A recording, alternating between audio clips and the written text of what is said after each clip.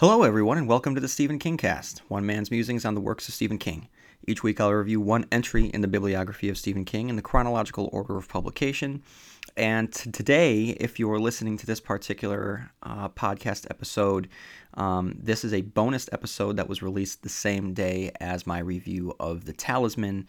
The content of this particular episode will revolve around the discussion regarding the Dark Tower and its connections to the Talisman. So, here's a warning. If you have not read the Dark Tower saga, and I mean the entirety of the Dark Tower, I implore you to turn back now, as I will get into heavy spoilers for the end of the Dark Tower, and I don't want anyone's experience to be ruined in a podcast when everyone should be able to experience it for themselves, spoiler-free, on their own, good old-fashioned reading experience, or audio experience, if you prefer listening to books on tape. So, again, if you haven't finished The Dark Tower and are only familiar with The Dark Tower maybe through the Marvel Comics, or you've read The Gunslinger or a handful of the books, go out and read them and then come back and listen to this. So, I'm going to get into that in a second, but while we are talking about the Dark Tower, and because there's going to be a focus on the Dark Tower itself today, I'm going to use this opportunity to read an email sent from, and I feel bad because this particular person has been a big fan out there on Instagram and Twitter, and now she finally wrote this email. I think if I pronounce it incorrectly, I apologize. I'm gonna go with the pronunciation of Manan, as I think that's a really nice way of pronouncing it. So this is from Manan, and she writes, "Hello. This email might seem disjointed or random. I just wrote as the points popped into my head. Thought about doing it in point form. So much I wanted to share. I love your great vocabulary. Nice to hear someone speak with intellect. Starting off the first podcast and talking about bullying makes me grateful for your social awareness. I think your fun music choices really add to the show." Well, thank you. I personally think that the music choices, though, that's my favorite part of making this podcast, actually. But my favorite part is how passionate you are about SK. Duh. In listening, that's what she wrote, not me. In listening to Salem's Lot review and what you said about Susan, it made it click for me why I didn't feel she was worth being in a King story. After having read Gerald's Game and Lisey's story, I expected all of his female characters to be rich and complex, so after you put words to my ick feeling, I was like, yeah, exactly. I too started to read the books in chronological order recently around this summer. Weird coincidence? When I first got my iPod in 2006, I subscribed to one of the top podcasts on iTunes, and that was Buzz Out Loud from CNET. It's no longer on the air, but I loved it. After that, I raced through the Mugglecast, Harry Potter podcast, and some photography ones as well. And then when Buzz ended, I slowly stopped. I've missed podcasts, so having yours is a real treat. Thank you. And again, for I've said before on the podcast, one thing that I love to do is I just love to drive around, decompress at the end of the day, and listen to podcasts. So the fact that I'm able to do that for someone else it's really awesome. It's what it's all about. Kudos to putting it together because it's not a small undertaking, but you make it seem effortless. SK isn't part of the mainstream anymore. Love that this was said. I point it out at the bookstore every time there's a new release. There's rarely a display, and it just pisses me off. So, in regards to that, when I started the podcast I started releasing them in the end of August. I started recording them, I think, in the early first week of August. My thesis was that Stephen King is kind of falling out of the mainstream conversation, and having been replaced by, let's say, the conversation around young adult novels and George R.R. Martin from Game of Thrones. And once upon a time, Stephen King was it. He was it, but now not so much. But I want to say that I think that the tide might be turning here a little bit. With the announcements recently of Matthew McConaughey being cast as Randall Flagg, to The Stand being a 4-part movie from Warner Brothers, which is a huge show of faith and an ambitious undertaking. And the recent announcement that Cary Fukunaga from True Detective will begin filming the 2-part theatrical release of It starting this summer, as well as there was more publicity around the novel Revival, which just came out this year, and it was a return to form in some regards to Stephen King. I think that this could be the resurgence of Stephen King. And again, not that he went anywhere. I mean, the guy is still a literary powerhouse, and his name is synonymous with horror and, all of that. But I had made the argument that it wasn't what it once was. But I think that, especially with the adaptations of The Stand and It, this could reignite and explode Stephen King.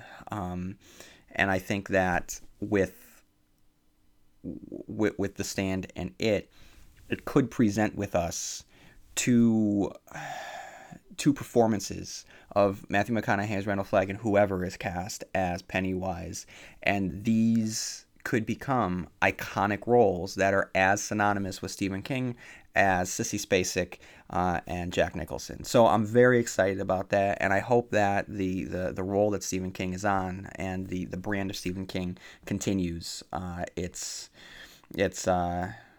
role. So, for as long as I can remember, I've been the biggest SK fan in any of my circles, whether IRL or online. In real life, look at that. The first place I felt that I connected with other SK fans, more importantly, Tower Junkies, was on Instagram. I found out about your podcast from SK_fans, and after listening to the first 5 minutes, I was hooked. And again, at this point, I really want to thank out Jack and Cody from SK_fans, because any success of this podcast has everything to do with their support. So thank you guys. Thank you so much. Anyone who I've tried to recommend to the DT books have had one reason after another why they couldn't read them. My 12-year-old daughter is one I'm going to hold out for because she's read some SK but never finished any books, not yet anyway. She really did get into The Girl Who Loved Tom Gordon, but when she tried to chat with me about it, I didn't remember much of it, which brings me to why I love the podcast so much. I'm the type of person who can reread a book just a month after and not remember much of it. I've always had that, and sometimes it's a blessing, meaning I get to enjoy a book anew, but other times I hate it because it makes me look that I'm not a quote-unquote real fan. I can't quote from a book or retell a scene that well. I just remember how the stories made me feel, and it's really hard to convey that to others. When I listen to your podcast, I feel like you're in my freaking head. It's creepy, but in a good way. It's like the intro to The Skeleton Crew or Night Shift, can't remember, and SK is telling us that there's a shape under the sheet, and you want to pull the sheet off because you want to know what's under there, even though you're terrified. It's Night Shift, by the way. That is the reason I feel drawn to King and to your production. To get any intelligent supplemental material on a man who has been part of my life for nearly 30 years now is pretty sweet. So a bit about me. I'm a single mom. My 2 girls are 12 and 15. Both used to be readers and still have it in them. My 12-year-old still loves it, though, and when she's not watching YouTube videos, she's got her nose in a book. I first read King when I was somewhere between 12 to 13 and used to go to the corner store a few times a week with my allowance. Instead of picking up candy, one time I saw this book that caught my attention. I knew that the author was popular, but didn't know much about him. This would have been in the mid-'80s. The book was Christine. I zipped through it, then read The Shining, and still have spooky thoughts about the woman in the bathtub, and the hedges, and the thing in the snow. I've not liked many SK movies, but there were a few that managed to do the book justice. The Green Mile is a good example, but my all-time favorite is Stand By Me. It came out when I was about the ages of the boys in the story, and Will Wheaton and River Phoenix were such cuties. My girls love that movie as well. After my divorce, I wanted to do something that I wouldn't have done had I stayed married, and one of the things on the list was to get a tattoo. I got the Ka symbol, and to this day, it's one of the best decisions I've ever made. I picked up an addiction to getting I picked up an addiction to getting inked. I love the idea of telling my story with art on my person. It's trippy. Next year, I'm booked with the best artist in town to do a half sleeve of Roland as he gets to the tower. The one image that just feels so powerful to me will be the basis, and it'll go from there. So yeah, the Tower books. To me, anyone who says that they are a huge SK fan and hasn't read the Dark Tower books really just pisses me the F off. Seriously, it's like listening to Pink Floyd and not liking The Wall. It's not rational. The Tower books took so much out of SK, and he is owed that devotion, in my humble opinion. The series, to me, represents our life quest. When I will look at my tattoo of Roland close to the tower but not quite there yet, it'll remind me that my life has had no finish line, that the journey is the quest. I personally loved the ending to the series. I'm rereading the other books now to catch the connections. I'm so glad for Robin Firth. Without the Dark Tower Concordance, I'd feel even more like a fish out of water trying to remember all of the connections. I've yet to read the comics but plan to. I read very little, in fact. I listen more than I read. My eyes aren't super healthy and are deteriorating at a scary pace, so thank God for Audible.com. Frank Muller's voice is such a gift. If you haven't treated yourself to his narration, please do so. Unfortunately, he passed away before he could finish the Tower Saga, but George Guidall did a nice job wrapping it up. King had wanted Frank to finish, but he was injured in a motorcycle accident and subsequently lost the fight. What a loss. Now, I don't know why you haven't said your name, but I'm curious to know more about you. You mentioned a wife, and from the clues I gather that you're anywhere from between 25 to 35, and we have no idea where you're from. If those are conscious choices, then so be it. Just thought you'd like to know that at least one listener is interested in finding out more about the host. From a few episodes that I've heard, you sound like someone I wish I could chat with on a regular basis, mainly because I don't know any other real King fans out there. There's a few who've read some books, but I put up a bit of a wall or judgment when I hear they haven't read The Tower. Okay, I'm gonna stop now. LOL. Didn't I tell you this was gonna be long? So Manon, thank you for writing. And everyone, this is exactly what I'm talking about. I think that's important for us to be able to share these kinds of experiences. So I mean, for me personally, going down to the local store and buying the paperback editions of Stephen King books, that's definitely something that I can relate to. And, I mean, there's literally millions of Stephen King fans out there, and I think that we all have great stories to tell, and the fact that, Manon is relating so much to the Dark Tower with, the next stage in her life, and just the fact that the Tower represents an aspect of life beyond the page, that's what Stephen King is all about. Then as for me, I don't really talk about me because the podcast isn't about me. It's about Stephen King, and that's the point. I'm just one of the constant readers out there, and I just want the focus here to be Stephen King, and I just want this to be a vehicle for everyone else to be able to talk about themselves. So Manon, again, thank you for writing in, and feel free to write in again because this was a great email, and I would love to share more of your thoughts. Okay, everyone, so now we're at almost 15 minutes, and what I want to do now is get into this and talk about the Dark Tower. So there's a lot of debate in regards to the Talisman's relationship with the Dark Tower. At the time of its release, King had only published the first book in the series, The Gunslinger, so to say that the Talisman is majorly connected to the Dark Tower series is not the right way to look at it, at least not from a literal standpoint. Now keep in mind that I'm referring to the Talisman right now and not its sequel, Black House. Some might argue that the similarities found between the two stories are aspects of the tower itself. Maybe this story is told within the petals of a rose field that stretches to the horizon, one that sits under the shadow of the real tower. Maybe the Talisman is some physical manifestation of Ghan, the hotel, a version of the Black Tower. Maybe the story is the final reincarnation of Roland Deschain, now imbued with more characteristics of Jake Chambers than himself, having learned from the boy for thousands of years. This time Roland is able to save his mother, is able to save her from the machinations of a dark man.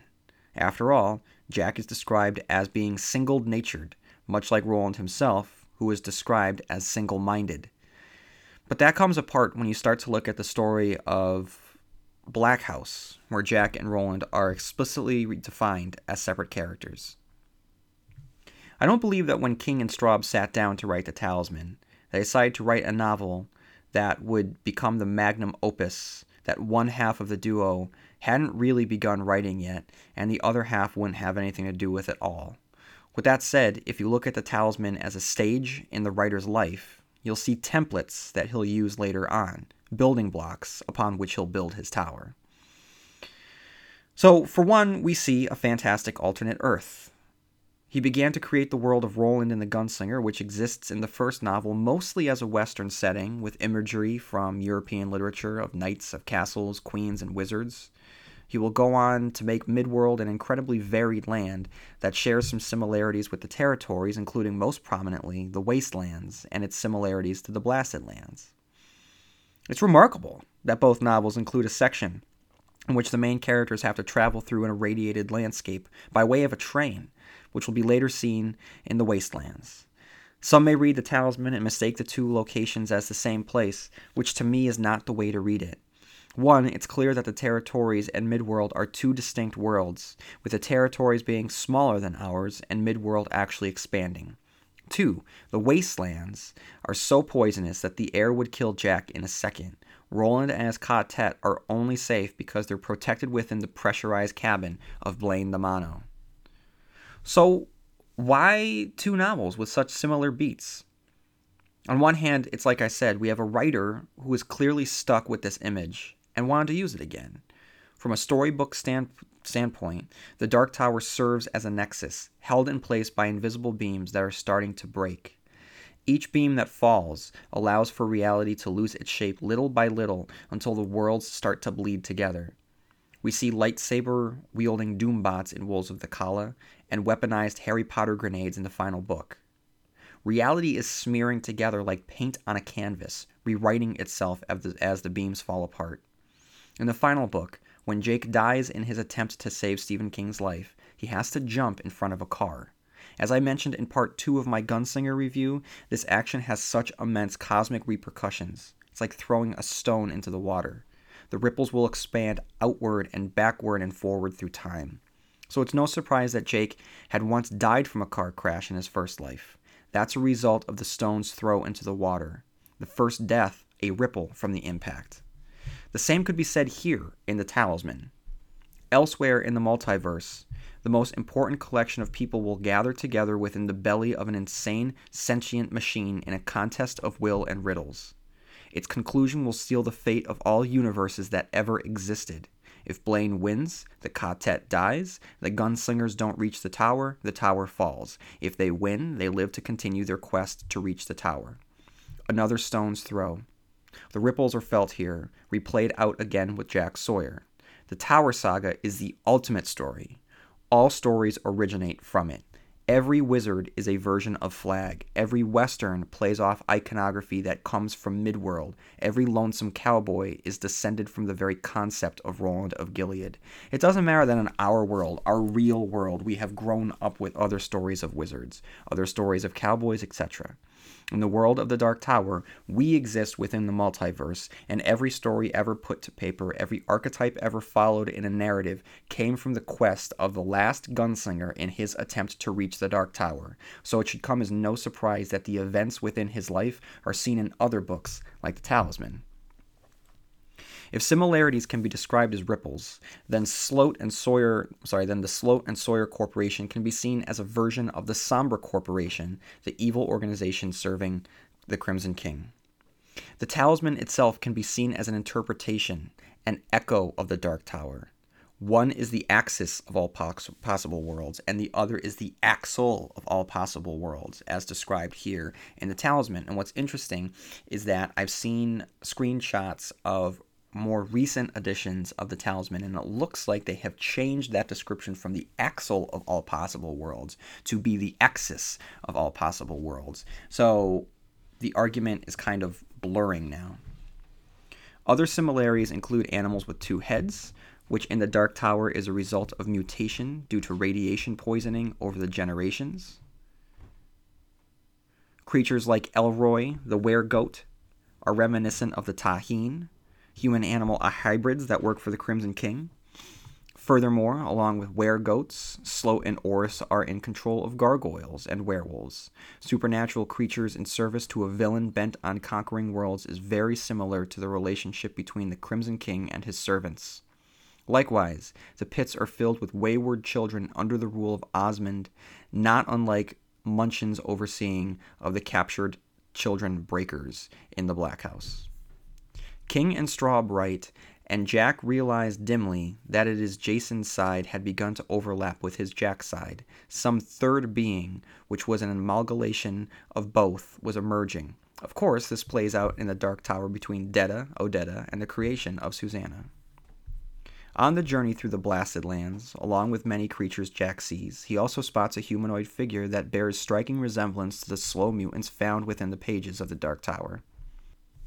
The scene in which Jack defeats Ruel, Osmond's mutant demon's son, is almost identical to Father Callahan's redemptive swan song against the elder vampires in the Dark Tower, complete with a charged totemic object that is thrust into the face of a creature whose head melts like butter. The descriptions are very nearly the same, if I remember correctly.